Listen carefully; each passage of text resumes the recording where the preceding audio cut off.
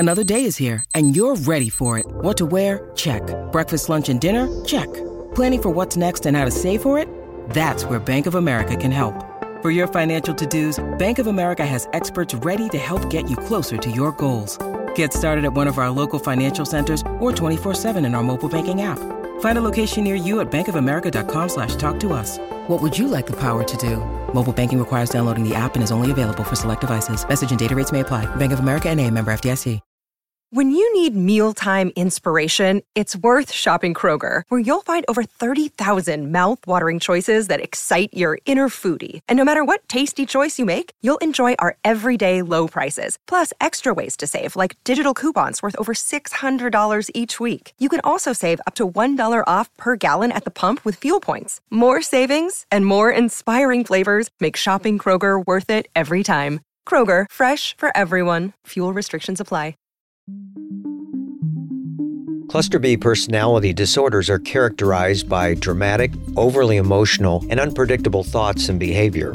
From Ars Longa Media, this is Cluster B, scientifically informed, expert insights into the 4 Cluster B personality types: antisocial, borderline, narcissistic, and histrionic personality disorder. Here's today's host, Dr. Todd Grande. Hello, this is Dr. Grande. Today's question is, do personality disorders increase the risk of dying? So another way to word this would be, does the presence of a personality disorder increase mortality risk? I've also seen a few other questions, like how does the risk of having a personality disorder in terms of mortality compare to other mental disorders? And what about the type A personality? Because we've seen these different reports that personality type is associated with greater risk. So I'll cover these different questions in this video. So before I get to personality disorders, I'm going to start by covering personality briefly. And what I like to use here when talking about personality theory is the 5-factor model, because that has also been related to personality disorders. So there are 5 high-level factors in personality. It's one way you can look at it. They're called traits. And I remember them through the acronym OCEAN: openness to experience, conscientiousness, extroversion, agreeableness, and neuroticism. Now, all of them, to some degree, at extremely high or extremely low levels, can have a relationship to mental disorders, especially personality disorders. But the one that's most closely tied with mental health symptoms would be neuroticism. So we hear these different reports about how neuroticism, somebody has high neuroticism, this predicts mortality. Well, this is actually pretty interesting. If we look at the 5-factor model, if we look at these 5 traits, we see that actually only conscientiousness is tied to mortality risk. So individuals who score in the bottom 1/3 of conscientiousness, so they have low conscientiousness, this group has a 37% higher mortality rate than individuals who score in the top 2/3 of conscientiousness. But the other 4 personality traits, openness to experience, extroversion, agreeableness, and neuroticism, have no consistent association with mortality risk. Now, of course, the surprise here is neuroticism, because we know neuroticism is associated with anger and depression and anxiety. So how can there be no mortality risk? Well, we're really not sure why there is no mortality risk here. It is a bit of a surprise, but we do know that neuroticism predicts a number of mental and physical health symptoms. So it's not that high neuroticism should just be ignored. Mortality is just one aspect that mental health clinicians want to be aware of. So neuroticism still comes with a lot of negatives, especially on the high side. But mortality, again, is not one of those negatives as far as we can tell. So what about conscientiousness? Why does conscientiousness seem to have this tie to higher mortality? Well, we believe it's because low conscientiousness is characterized by impulsivity, and impulsivity is dangerous. So that's really, in terms of the 5-factor model, that's what we see with mortality risk. Now, I also want to answer that question about the type A personality. So what we see with type A personality is this action-emotion complex characterized by excessive competitive drive, intense striving for achievement, someone who is easily provoked to hostility, somebody who's aggressive, impatient, and people with type A personalities tend to have an exaggerated sense of time urgency. So we look at these factors and we think, well, this must be tied to mortality, right? There must be something going on here because somebody's so driven and intense. Actually, type A personality has no association with mortality risk. So we don't see an increased mortality risk there either. Now, this may come as a bit of surprise, but really, if we look at the 5-factor model again, somebody with a type A personality would not have low conscientiousness. So they wouldn't fit into really the only major risk factor that we can find in that model. So now taking a look at personality disorders specifically. So I've covered personality traits, personality theory. What about the extreme traits? And that's really what personality disorders are. They're really a collection of extreme personality traits that we put together in these disorders. And we know there are 10 personality disorders listed in the Diagnostic and Statistical Manual. So a personality disorder is a mental disorder. It's just a specific type of mental disorder. The personality disorders are divided into 3 clusters.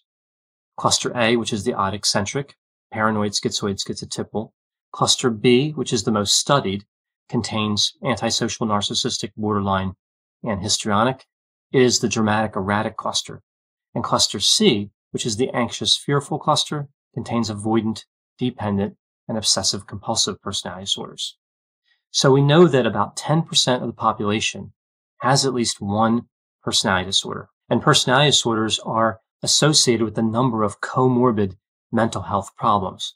And what this means is that personality disorders tend to co-occur with other mental disorders, including other personality disorders. So other than the personality disorders that co-occur, we see substance use disorders, major mood disorders like depression and bipolar. We also see a lot of other co-occurring characteristics like physical health problems, including cardiovascular disease. Now, when we study personality disorders, it's not always straightforward because some of the studies only look at extreme personality traits. They don't categorize those traits into personality disorders. And some personality constructs don't have a clear correlate with a personality disorder. For example, psychopathy has a connection to antisocial personality disorder, but they're not the same thing.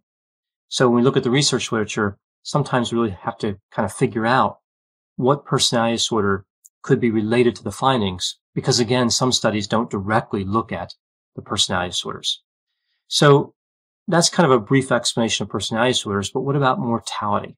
How do we measure mortality? What is mortality? Well, when we look at the research literature on mortality, we see that it's really studied in a few different ways. We see terms like natural mortality, unnatural, all-cause mortality.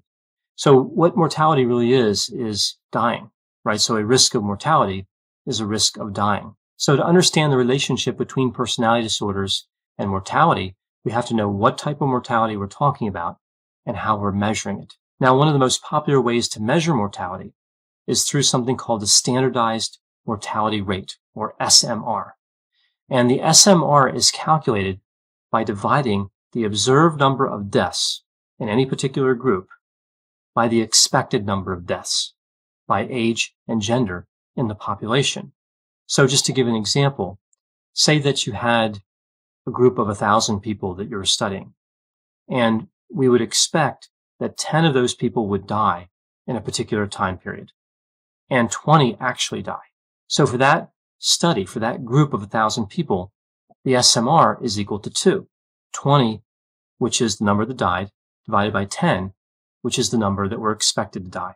So that really means that for that group, the mortality rate is twice as high than you would expect.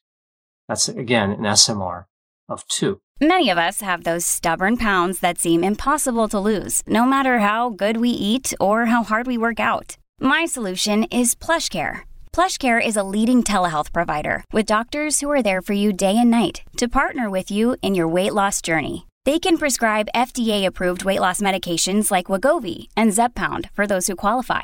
Plus, they accept most insurance plans. To get started, visit plushcare.com/weightloss. That's plushcare.com/weightloss. So let's take a look at some of the SMRs for all-cause mortality. So this is mortality that could come about from any cause. This could be homicide, an accident, a physical health disease, anything. Now remember, the expected value of an SMR would be 1.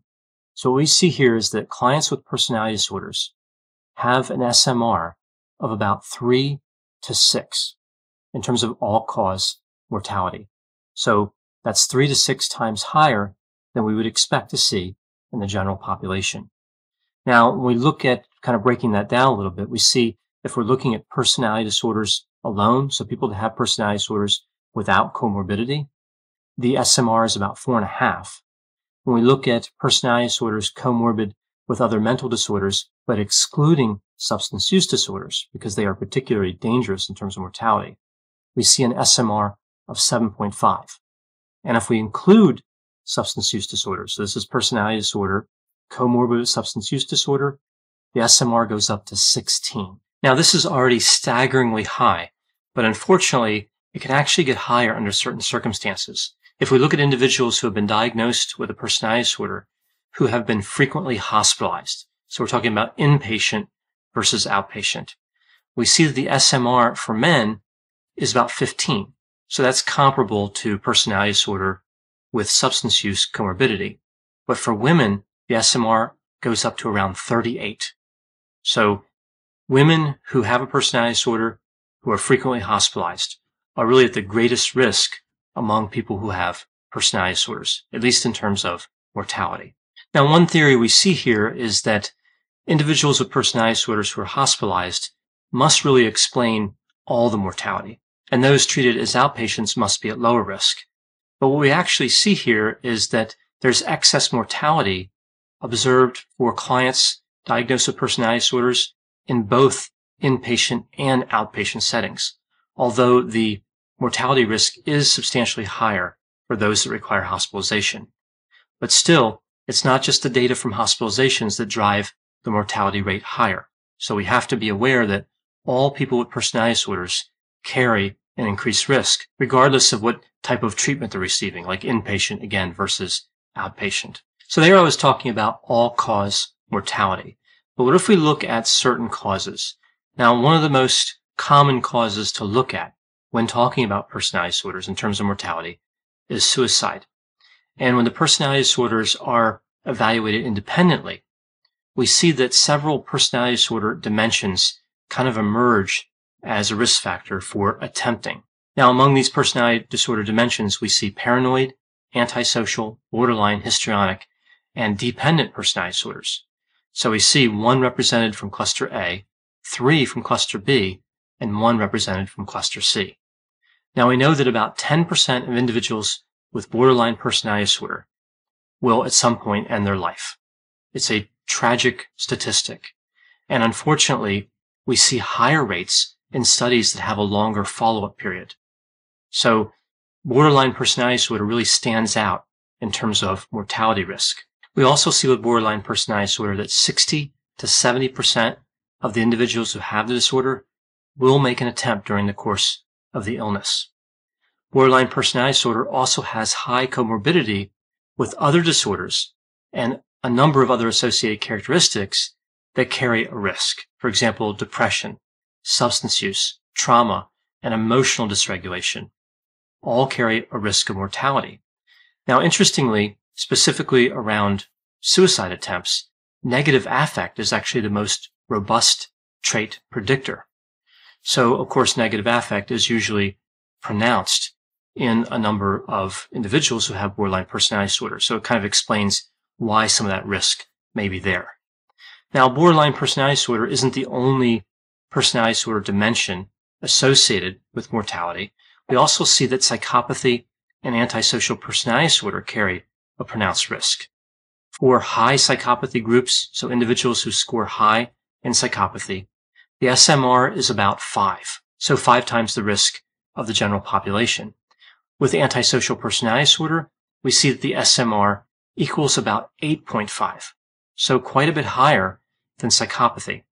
And this is because we see the impulsivity component is much stronger with antisocial personality disorder than it would be in general when talking about psychopathy. Now, this gets a little bit complex because psychopathy actually has 2 types, and it's that second type that's associated with antisocial personality disorder, and that second type, again, that has impulsivity. So that explains really why psychopathy appears different than antisocial personality disorder when we talk about standardized mortality risk. What we see with psychopathy and antisocial personality disorder in terms of deaths is that they're caused by a number of factors, including accidents, homicides. We know that intoxication plays a role in many of the deaths. And we also see that several characteristics of psychopathy contribute to increased mortality. I mentioned impulsivity, but we also see novelty seeking, which is related to impulsivity, and a need for stimulation, so sensation seeking, which again is also part of that second factor of psychopathy that's related to antisocial personality disorder. So I talked about personality disorders and some different SMR figures, but what about personality disorders compared to other mental disorders? Do personality disorders carry a greater risk? Are people with personality disorders at less of a risk? Well, what we see here when we compare is that there are some differences. We look at schizophrenia, for example. The SMR of schizophrenia is around 2.5. So if we look at like cluster B personality disorders like borderline and antisocial personality disorders, the SMR is thought to be higher, of course. Bipolar disorder has an SMR of 2. So again, personality disorders are generally higher. Now, if we want to compare these SMRs to something that we would see from like the world of physical health, we see that the SMR for heavy smoking, which we know is quite dangerous, that SMR is 2.5. So it's comparable to schizophrenia or bipolar disorder, but much lower than what we see for borderline personality disorder and antisocial personality disorder. So this really just puts this whole situation in terms of mortality and personality disorders into context. Again, heavy smoking, we know that's dangerous, and somehow personality disorders tend to carry a higher mortality risk. There's a few things to remember here, though. It's not all personality disorders. Some personality disorders, again, have fairly low SMRs. It seems that most of the risk is kind of contained to the cluster B personality disorders. And on top of this, treatment of these personality disorders can reduce the mortality risk by quite a bit. Now, the treatment success levels with cluster B personality disorders are highly dependent on the individual, highly dependent on what type of treatment they receive. There's a lot of different factors. We do know, in general, though, that cluster B personality pathology tends to lessen over time. So if somebody receives treatment, and then we combine that with the lessening of the symptom severity over time, we can see a reduction in mortality risk. So it's not really all bad news. I wouldn't want anybody to see this and think, well, look, these numbers are staggering and there's really no hope. That's not the case. There is a lot of hope. We just have to recognize that there are real risks associated with personality disorders and take them seriously from a treatment perspective. Meaning if somebody has a personality disorder, it's important they get into treatment. And as somebody's in the mental health treatment community, again, from a clinical point of view, we need to look at these disorders and treat them with our best efforts and treat them with methods that are empirically based.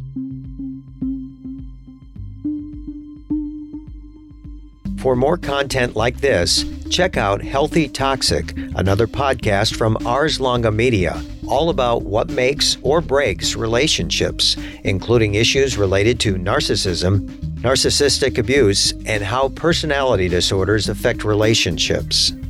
Ars Longa Vita Brevis. Learn more at arslonga.media.